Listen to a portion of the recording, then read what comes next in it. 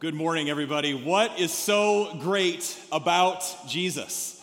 Who is this Jesus? A lot of different answers from people in the word on the street for today. A lot of different answers to maybe the most important question that you and I will ever be asked. And so I wonder if the mic was put in front of you today, if we did a little game show today, and the mic was put in front of you, what would you say?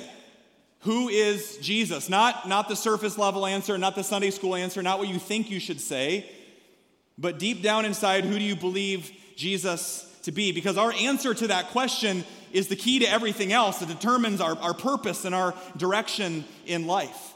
And just like in our world today, from the moment Jesus stepped on the scene, he was misunderstood.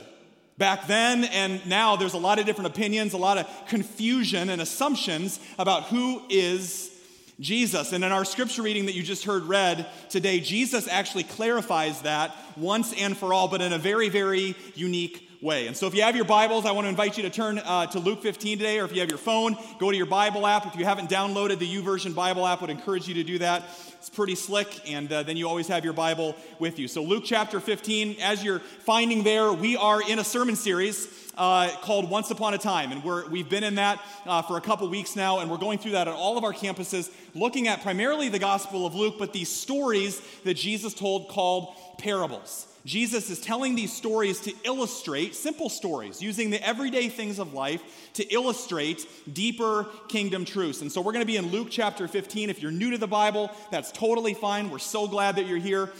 Luke is in the New Testament, which is the back, about third of your Bible. And the four Gospels are Matthew, Mark, Luke, and John. And they tell the story of Jesus' life. And so Luke is telling this story in chapter 15, and we're going to pick it up at verse 1. It says this: tax collectors and other notorious sinners. Sometimes I find the Bible humorous and how it points those things out. Really bad people, I guess, often came to listen to Jesus teach. Let me just pause right there because I don't want you to miss it. Notorious sinners willingly chose to come and hang out with Jesus. Don't miss that. Don't miss that. Verse 2, this made the Pharisees and the teachers of the religious law complain that he was associating with such sinful people, even eating with them. Gasp, right? Now, a lot of you are like, why is that such a big deal, right? You can eat with anybody you want. In Jesus' day, eating was a much different thing. This wasn't drive-through at McDonald's. If you ate with somebody in Jesus' day, that was a sign of friendship. That was a sign of you reaching an olive branch of peace out to them, saying, I want to be in relationship with you. So this is a big deal that Jesus is eating with them. So what do we know about the scene so far? Jesus is growing in popularity. He's attracting quite the crowd, but it's not the churchy types in those days. It's not those that you'd see at the synagogue every week. It's not the religious types. It was the riffraff. It was the people that maybe wouldn't be deemed church appropriate today that were fascinated with Jesus. It's the outcast. It's those people. You know, as we draw up our lines as humans, there's us and then there's them. There's me kind of people, and then there's those people, whoever those people are for you, that think differently than you do, that live differently, that vote differently than you. There's those people over there. These are the types of people that were attracted and sought out Jesus. In fact, we find out later on in the Gospels that Jesus didn't just tolerate them.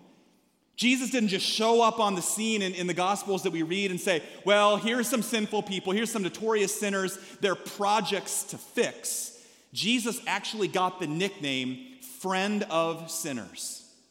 And you don't get that nickname by tolerating them, meaning they liked Jesus, they ate with him. And even if they believed something different, even if they disagreed with Jesus, people far from God genuinely loved Jesus. So hit the pause on the story there for a second, and we got to take a step back and take some inventory. If we're going to continue to be a church, as Hope Elam, as a church after Jesus' own heart, we are going to be a church full of broken people. Many of us with painful and difficult pasts. The ones like you and I whose lives are often pretty messy. In fact, turn to your neighbor right now, the people around you, and say, it's messy in here today. Tell them that right now. It's messy in here. Tell them that. It's messy. Now turn back to that same person and say, and I think it might be you. Tell them that too. I think it might be you. You might be the messy one, right? We are all messy. Some of you are really getting into that. You're looking across the room like, you're messy. I'm not, right? We were fine until you got here. You brought the mess. We're all messy, and that's what it means to be the church. Being a church after Jesus' own heart means that we're a church that's for the ones that don't feel like they deserve to be here. For those that don't feel quite religious enough, or those that have maybe experienced church hurt in the past. And you're like, I'm very nervous about trying this again. Imagine being a church. If we're going to be a church after Jesus' own heart, imagine being a church where people that don't like church can't stay away. People that have been burned by the church, people that don't even believe the same things that we do yet. They're still making up their minds about Jesus. There's doubts about Jesus. They're philosophically disconnected from the things of Jesus. They don't quite understand everything. And yet they feel like it's a safe place. We might disagree with each other. Imagine being in a church, which you are sitting in right now, where I guarantee the people that are sitting around you are going to vote in a completely different opposite directions in a couple weeks here than you are. People from the cities and from the suburbs, people that disagree on a whole host of issues with you, and yet imagine being the kind of church where people come in and they say, I have never been more loved, and I experience Jesus here, and I can't stay away.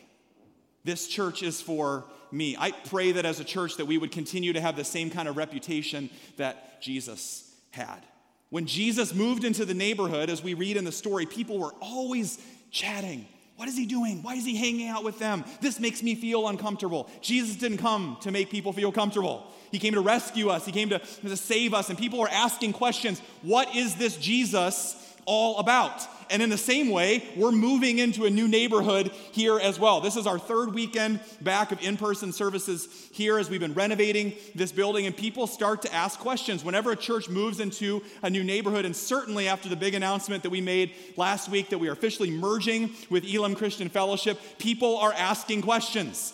They were asking questions before that, and when a primarily white church merges with a primarily black church, people have lots of questions. And let me tell you, I've been getting more texts and emails and tweets and Facebook messages and all those things, and that's awesome. And so many of them have been welcoming and encouraging, and people have lots of questions. What is this church going to be all about? What's it going to be like? What is Hope Elam all about? Well, we're going to get a lot closer to that answer because you're going to get to experience it for yourself, because I'm excited to announce that on November 15th is going to be our first joint shared worship service with Elam right here in this room. So praise God for that. Could not be more excited. Elam is having their first services back in their building up by the Capitol as we speak right now as well. So we're thinking and praying for them this morning as well. People are asking, what kind of a church are you? Long before this whole multicultural thing came about. When you're a mega church, when you're a multi-site church, people have lots of questions, and we make all sorts of assumptions. Just like people made assumptions about Jesus. Oh, I'm sure they're all in it for the money. I'm sure this Hope Church is they're all just buy these big buildings and everything like that for the popularity or what it looks like, and we'll just try to get all these people. Other well-intentioned people will say good, well-intentioned things like, they're going to be the diversity church. So let's worship diversity because that's the most important thing. Or, no. I see that there's some difficult neighborhoods around there. They're going to be all about serving the poor, and that's what Hope Elam is going to be all about. And those things are both good, and they're true. They're just not the main thing. Instead, one of the ways that we clarify this at Hope, and have since 1994, when Hope first started, is our mission, our vision, and our values. And our values are the things that keep us focused. That keep us focused on track on the main thing, our core values. And we've had the same 5 core values as a church since the mid-90s. And one of the ways I like to think about core values, instead of just a bunch of text on the wall or something in your building, is that they are living, breathing values about what we're about. And the way that I like to think about them in a strange way is, you remember when you were a kid and you go bowling, or maybe you have kids or grandkids now, you ever put the bumper guards in the gutters when you're bowling? You know what I mean? So like, you can't throw it in the gutter. You can't lose track, right? And you throw the ball and it bounces this way to that way. It keeps you on track, on target to your goal, okay? Core values are the world's best bumper guards, okay? So that's kind of what it is, and they're keeping us on track. And one of those values, core value number 2, is this. Let's read it together, nice and loud, up on the screen. Lost people matter to God, so they matter to us. And it's important to know that this isn't some just cool, catchy catchphrase that we came up with. This is right out of the heartbeat of Jesus' own lips. He says it this way in Luke chapter 19, verse 10. Let's read it together.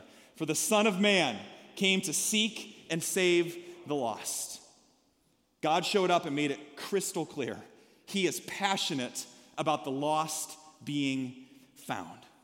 Now, when I sat down to write the message, and I just cringed a little bit whenever I hear that word. Nobody wants to show up in church. You're like, I came to church to get pumped up and encouraged today, and the pastor stood up there and told me, you're lost, right? It feels so condemning. It feels judgmental and things like that. We don't want to be that way.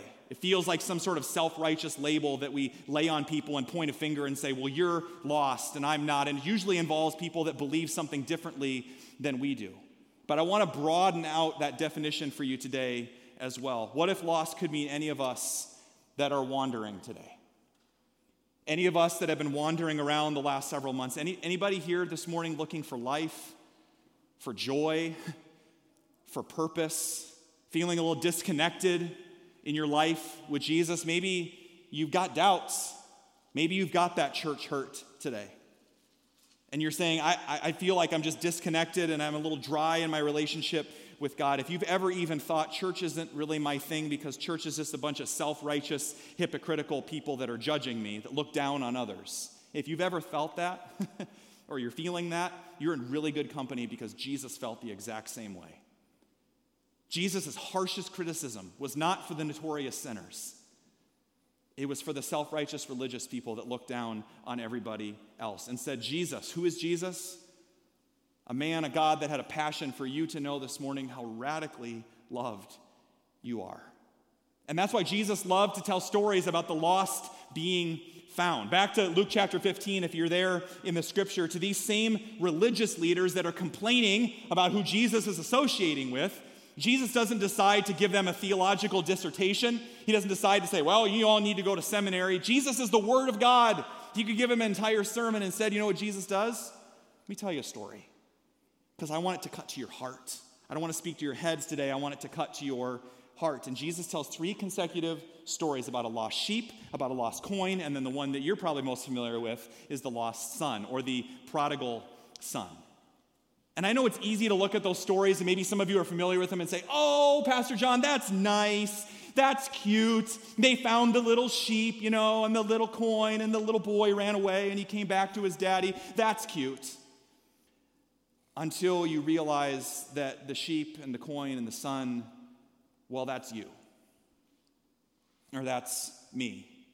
Or it's actually your friend or your family member or your neighbor or your coworker. And Jesus says, I am pursuing them and I am pursuing you, not with judgment, but with a fierce, passionate love that says you were made for more. Maybe lost is a broader, bigger definition than we originally thought. Maybe we need to allow ourselves to be found again today. And I was praying about the message. I felt like God just wanted to hear us to hear this morning. So many of us want to do great things for God. So many of us want to make a huge impact for the kingdom, and we run out and we charge and we get busy for God, and we start ministries and we join clubs and activities, and we want to serve God with everything that we've got. And I feel like what God is saying to us in the subtext of this story today is that sometimes God needs to do something in you so that he can do something through you.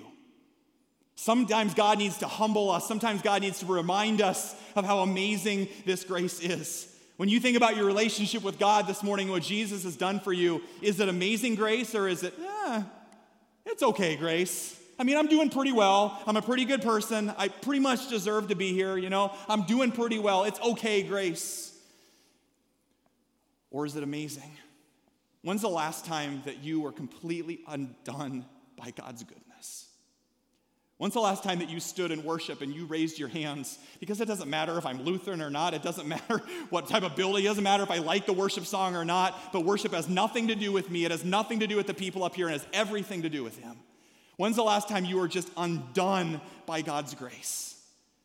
And you just couldn't fathom that God was so good to you. I remember a couple years ago, we do these baptisms at the river. We partner with our friends at Celebrate Recovery, and we do this every year, every August. I remember standing out on the water, and there was this gentleman that started walking out in the water towards me to get baptized, and I knew a little bit of his story, that he'd been in recovery multiple times.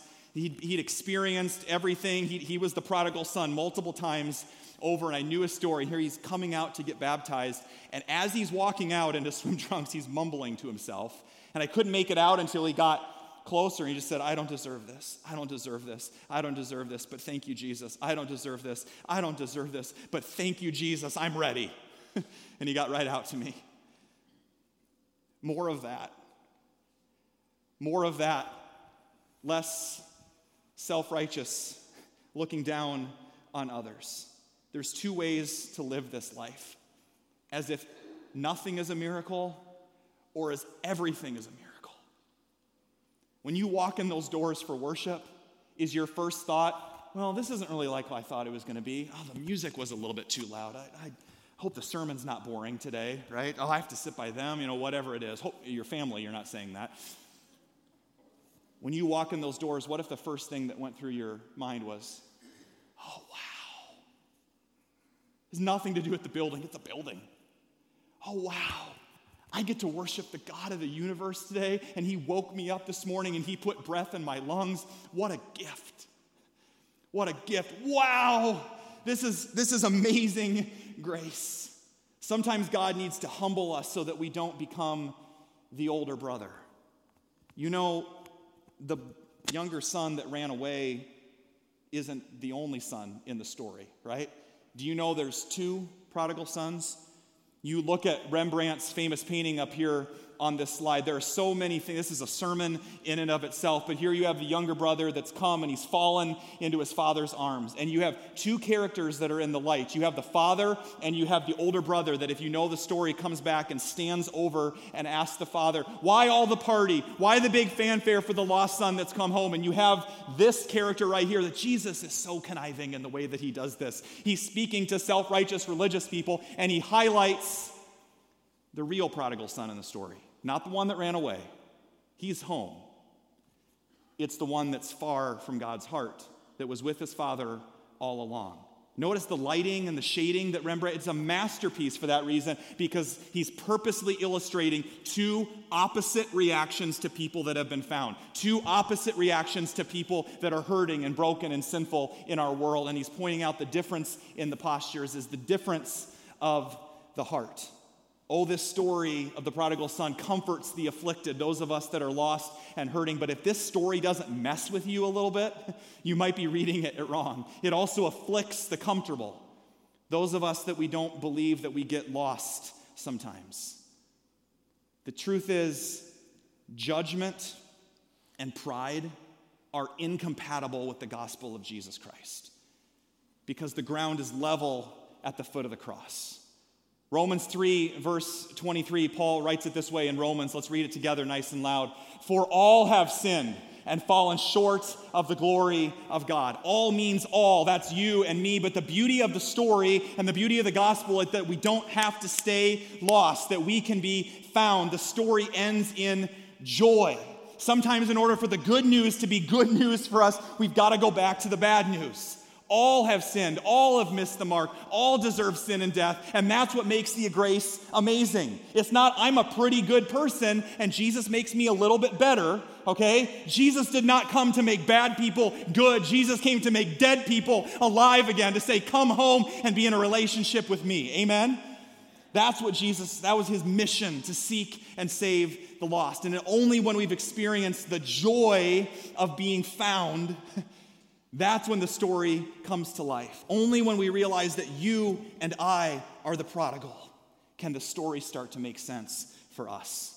The joy of being found. It makes me think of a game that is a commonplace in the Enenson household these days with our kids that are 5 and 7, hide and seek. Maybe you're familiar with it. Oh, but we don't play the normal hide and seek because that's not good enough. We play a different version of hide and seek. You would think it's pretty easy, right? Some people hide and some people seek. Well, that wasn't good enough for our kids, and so they invented a different way of playing it that I was not aware of the first 17 times that we played it. So, mom and dad, you count to 10 and you go over here, and then our two kids run and hide. And so we start counting, and they scurry off like the little squirrels that they are, and they hide in the closet or behind the couch or something like that. And we're thinking, okay, it's going to take a while to find them, right? So 8, 9, 10, ready or not, here we come. And as soon as I turn my back and look at the rest of the living room, both of them pop out from behind the couch and say, "You found us!"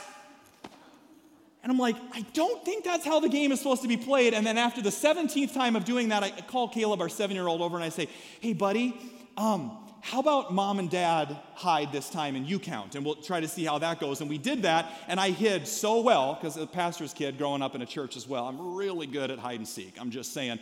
And so I hid really, really well, and it went on for probably 5 minutes. They thought it was an hour, and they couldn't find me at all. And so I have to pop out and say, "Buddy, I'm here," because they were getting nervous and everything like that. And Caleb calls me over and says, "Hey, Dad, can we play it the old way? Because this way isn't very much fun." Why? Because there's joy in being found. And my deepest prayer for you today is that you would remember your first love, that you would remember what it was like when you first discovered that the God of the universe is madly in love with you and wants to have a relationship with you. Because there's joy in being found. And God wants to experience that in a fresh way today. You think about all three of these stories in Luke 15. Lost sheep, lost coin, lost son. They have two things in common. Something or someone gets lost, and there is unspeakable joy when they are found. In the lost sheep story, in the prodigal son story, Jesus even says that there was great rejoicing in heaven, that there was a party. The angels are having a party and rejoicing over you. When you come walking in those doors every single week, when you connect with Jesus on your knees in your living room at home and you're coming home to him, the angels are going nuts. I get to hang out with my son again. I get to hang out with my daughter again. God and his angels are rejoicing over you this morning. If you got out of bed, they're like, "Good, a little bit of coffee, and let's get to church." They're doing it. I get to hang out with my son or my daughter. They're having a party in heaven when the lost are found. There's joy in it, and I think the danger is that as a church is that if we turn inward, we miss out, number one, on our mission, and number two, we can miss out on the joy of when the lost are found. Rather than we just complain the whole time, we miss out on the joy. I saw a great example of this last week. A lady came up to me after worship, as people often do, and it's like, okay, we're in a nice little conversation. She comes up and she says, "Pastor John, do you think that we could talk about the parking situation?" And I just kind of like, I just got done preaching my guts out, and you want to talk about the parking situation, right? I'm trying to humble myself. I understand the reality, and I am frustrated on the inside. I'm frustrated for all of us that we are surrounded by construction on all four sides of our building right now, right? Opening weekend a couple weekends ago, and you can't even get here, right? It's like an obstacle course, and I'm frustrated about that, and I'm preparing myself emotionally for her just to complain about it, and there's all these people and all these cars, and it's hard to get in, and la-da-da-da-da. And she says, "John, I was driving around last week, just a couple weeks ago at our first service that we had, and it was a little bit more packed and full than this, and she says, I'm not frustrated, I want you to know that." I'm like, okay. She said, "I was driving around, and it was kind of hard to find a parking spot, and all the spots on the road were filling up, and the lot got pretty full, and I started to get frustrated," she said, "and then I realized all of these people are coming to God's house. Even in a massive construction zone, they're still coming, and the street is full, and the lot is full. And can I just say, Pastor John, what a great problem to have. That's awesome. Praise God for all these people. Amen." And I was like, oh, okay. Yes, you can clap for that. Absolutely. Praise God. She's got the heart of Jesus inside her. Yes, it's inconvenient, and I don't like it as well. But when the shepherd picks up the sheep, it says he joyfully put the sheep on his shoulders. The father threw the biggest party, no questions asked, for his son. They both could have grumbled and complained. They could have turned their back, but they rejoice. The danger as a church is that we can start believing that God's number one goal for our lives is to be comfortable. To say, well, I'm here and I've got my seat and I signed up and I got my kid in Hope Kids or nursery and I'm here and I've got my nice seat on our nice padded pews here in our new worship center and I'm good. Why do we need to invite anybody else? Why do I need to reach out to anybody else? I mean, it's Lutheran Church of Hope, for pity's sakes. Aren't we big enough already? Big enough for who? For our own preferences and agenda? Not big enough for God. For us or for a God who says this, I love the crowd, but I am passionately in love with individuals. For God so loved you. For God so loved you that he came running down the lane to you. Remember a story several years ago when we were at our Ingersoll location. There was a gentleman that worshiped at Hope Des Moines fairly regularly at the time. He was really involved in worship, really involved in our men's ministry, got really connected. I would consider him a friend, that he really got involved. And as the days and weeks went on, I just kind of started to see him less and less. His family would pop in, but not him for time to time. And then I just started missing all of them. And a couple months had gone by. I was kind of wondering and worrying about him. And he sent me an email, kind of a cryptic email, kind of general and broad, didn't get into specifics. And he just said, yeah, we're still feeling kind of disconnected a little bit, just gone through a tough time. And his email just ended. We'll call him Brad. He said, this is Brad. And he ended the email and just said, I guess I'll see you when I see you.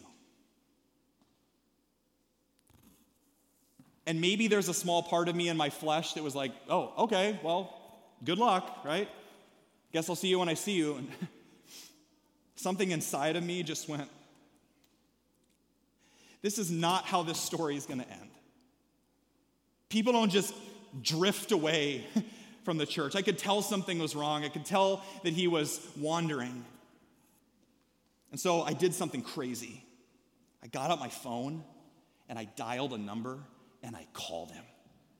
I know, pretty crazy, right? People still do that. I didn't text him. I didn't email him. I called him. I called him on the phone. He answered. He said, hey, this is Brad. I said, hey, this is Pastor John from church. And he said, oh, no, am I in trouble? I'm like, no, you're not in trouble.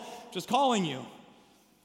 And he started talking and he started opening up. He said, if you really want to know, a few months ago, my wife and I split. And we decided that it was best for me to move out. Nice Christian family. Kids and Hope Kids every weekend. And so we just decided to move out, and he said, I got really depressed, and I thought about, this is what got me. I thought about calling you or some of the guys, but I was just so worried about what you might think, about what people at church might think if they heard that we were separated. And I just figured that nobody at church would understand, and I figured that you guys would be disappointed in me, and that God would be disappointed in me as well. And normally I'm a pretty good listener, and I try to be as a pastor and just go, oh, yeah, I'm sorry about that.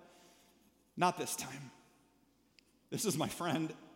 And something inside of me welled up, and I'm sorry, I just went into full-blown pastor mode.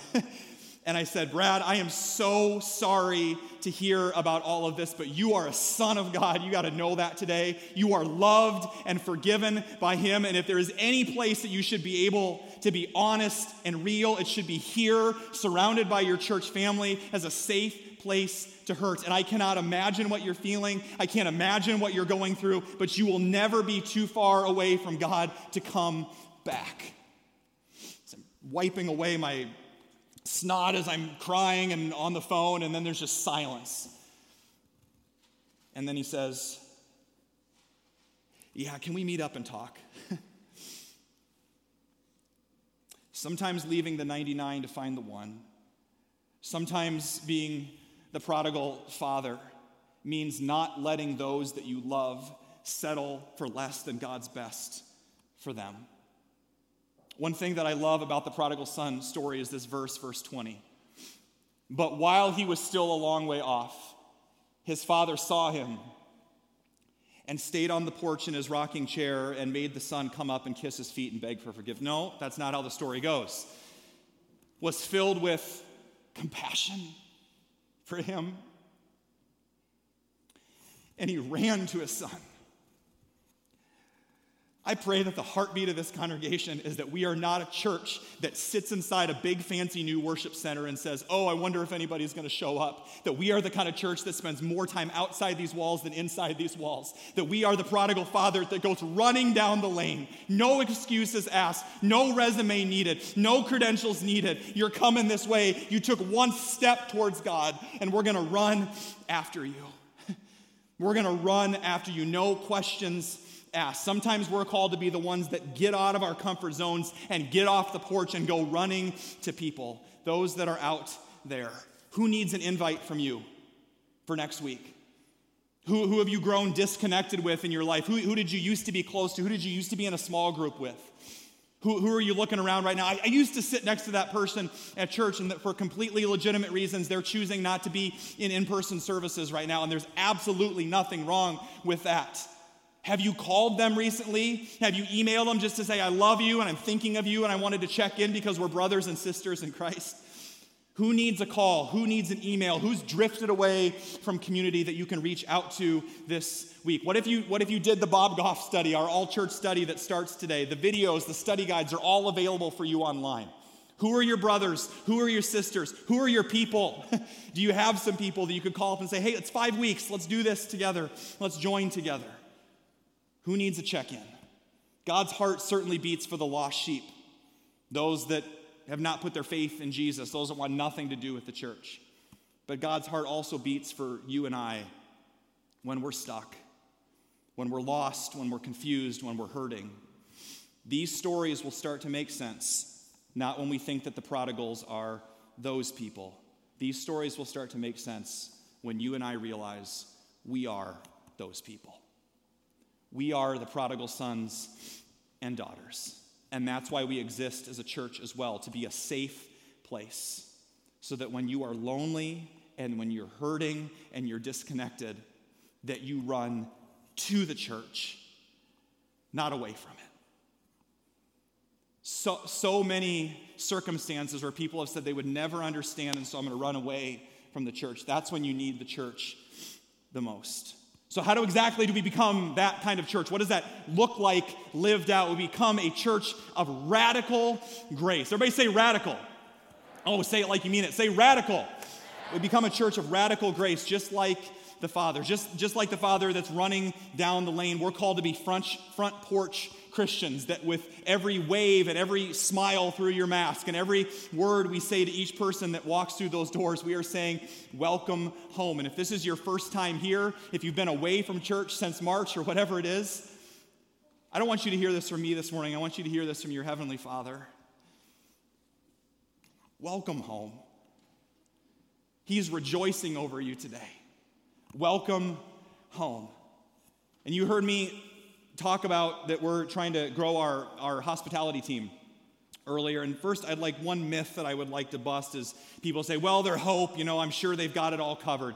Absolutely not. We do not have it all covered. We would love to have your help. And secondly, once in a while, in good nature, they say this, people with good hearts, I will hear some people say, oh, well, what do you do at the church? What are you involved with? And they say, oh, I'm just an usher. Yeah, I'm just a greeter. I'm not up on stage. I'm not nothing important. I'm just a parking attendant. I just help out there. I'm just a. That it's not really a big deal. Instead, one of the primary ways that we reflect the heart of Jesus as a church is not just what people hear, but what they feel.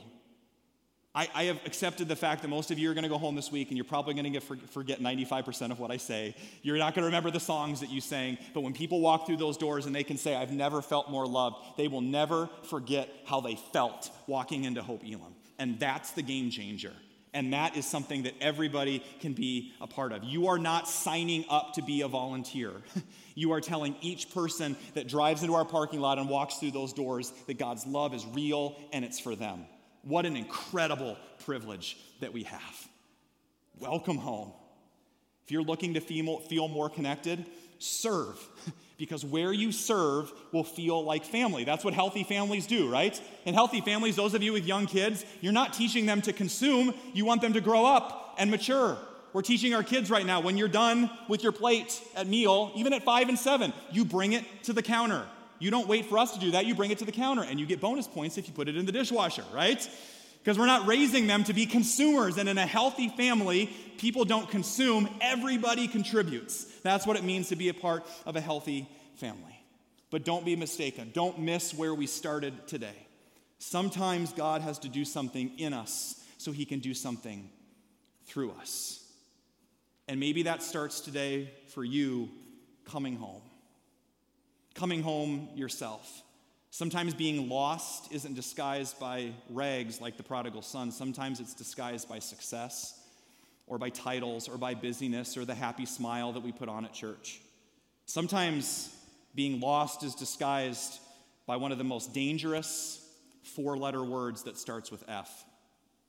Now I've got your attention. Fine. I'm fine. I can't tell you how many people that have come up to me sometimes and they say, "Hey, Pastor John, how's it going?" And I'm like, "Not very good. I'm not okay." And they don't know what to do with that. Because in the church, we're so off. How's the wife? Fine. How's the husband? Fine. How's your family? Fine. How's the job? Fine. What if it's not? Can we be a safe place where it's okay to not be okay? What if you're not fine? That this could be a safe place for you. And you might feel far away from God. You might feel disconnected from God today. You might be wandering. You might be beat up from the year that it has been. Maybe you're ashamed or guilty from a mistake that you've made in the past or something that you've done, and you've been going all around trying to find anything to fill up the void. Maybe today it's time to come home. When's the last time that you felt the embrace of your Heavenly Father? When's the last time that you let the Father lavish you with His love to say, "I'm so proud of you. You're doing a great job, Mom. You're doing a great job, Dad. I'm so proud of you. You've been a great friend. I know this year has been hard, but I'm rejoicing over you with singing today." Sometimes we need to put ourselves back into the story. And so as we close, watch this video that's maybe more of a modern take of if this prodigal son story happened today. Maybe it's you, maybe it's me driving around in this car. Maybe it's time to come home. Take a look.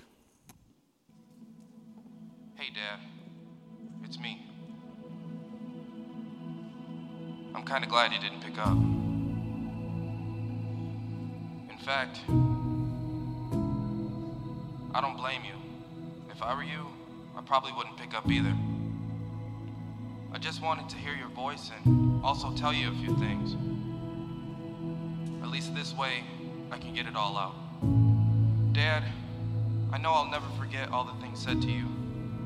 I thought I knew so much, and I was convinced that I had it all figured out. I thought that you guys were so clueless.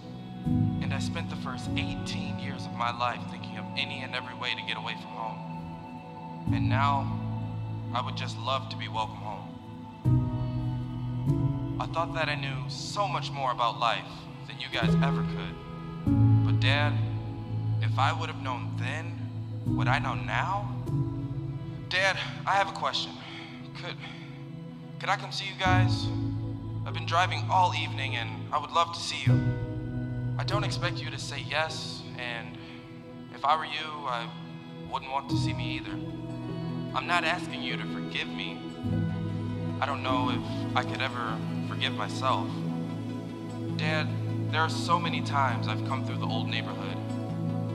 I'll drive by wanting so bad to come home, but it's just been too long. One of the many things I remember is you guys always left the light on until I got home. No matter where I was or what I was doing, you left the light on. Dad, I'll be driving through and, well, if you would be willing to see me, could you leave the light on? I would love to be able to tell you just how sorry I am and how much I love you. Just to be able to come home.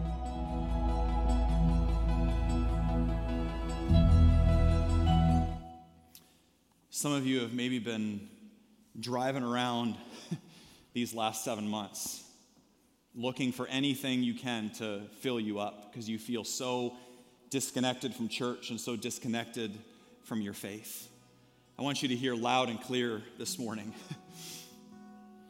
Your Heavenly Father will always leave the light on for you. He's better than Motel 6. It's always on. No matter what you have done, no matter where you have been, no matter what you're feeling like this morning, whether you've taken your faith seriously or not, He says, I'll always leave the light on for you. And I know you've got your doubts and I know you've got your fears, but your fear doesn't stand a chance when you stand in my love. I know you're stressed out. I know you're overwhelmed. I know you're fearful about our nation and about our world. I know you're worried about the election and what's going to happen to our country. I know you're worried about your kids and parenting. I know you're worried about work and whether you're going to have a job or not. I know you have all these fears inside, but there's nothing that is standing in the way between you and my love today, when we stand in God's love, it knocks down all of those walls of fear. He'll always leave the light on for you, and it will end where we started. Who is this Jesus?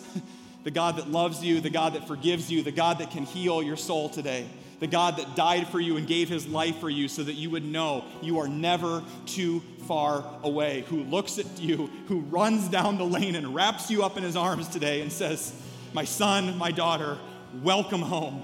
Welcome home. Our fear doesn't stand a chance when we stand in God's love. Amen?